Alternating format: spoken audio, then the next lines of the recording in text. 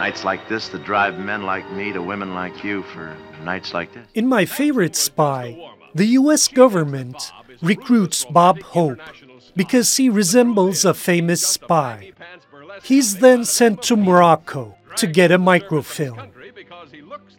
The story delivers what is expected from a Hope picture: witty one-liners and a funny romance. But My Favorite Spy shows off Hope's ability to play the rules of espionage cinema. I'm gonna give you rats the bath you need. Okay, Lily, turn it on! I'm the master of this situation. Here it comes! The New Yorker once said he's everything a comedian is not supposed to be. He's sure of himself, self-satisfied, and justified in his complacency. But that works to Hope's advantage as a quasi-accidental spy.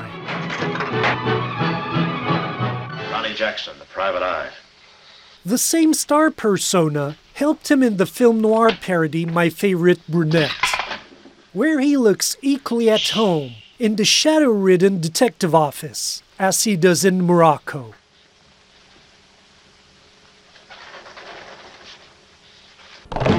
Who's that coming down the thoroughfare? Hope also won acclaim in vaudeville-inspired musical comedies. Tell her about the time at Catalina when The road to movies captures inventive humor and pioneered the use of breaking the fourth wall, and it made him a household name in America. The road to films also paired Hope with Bing Crosby, creating one of the most popular comedy teams in Hollywood. And the world joins in with a great big grin when the sweet potato piper plays. There's a catch in this somewhere.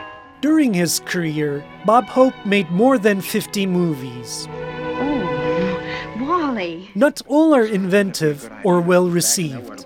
Yet, his body of work shows that his acting played well in different genres.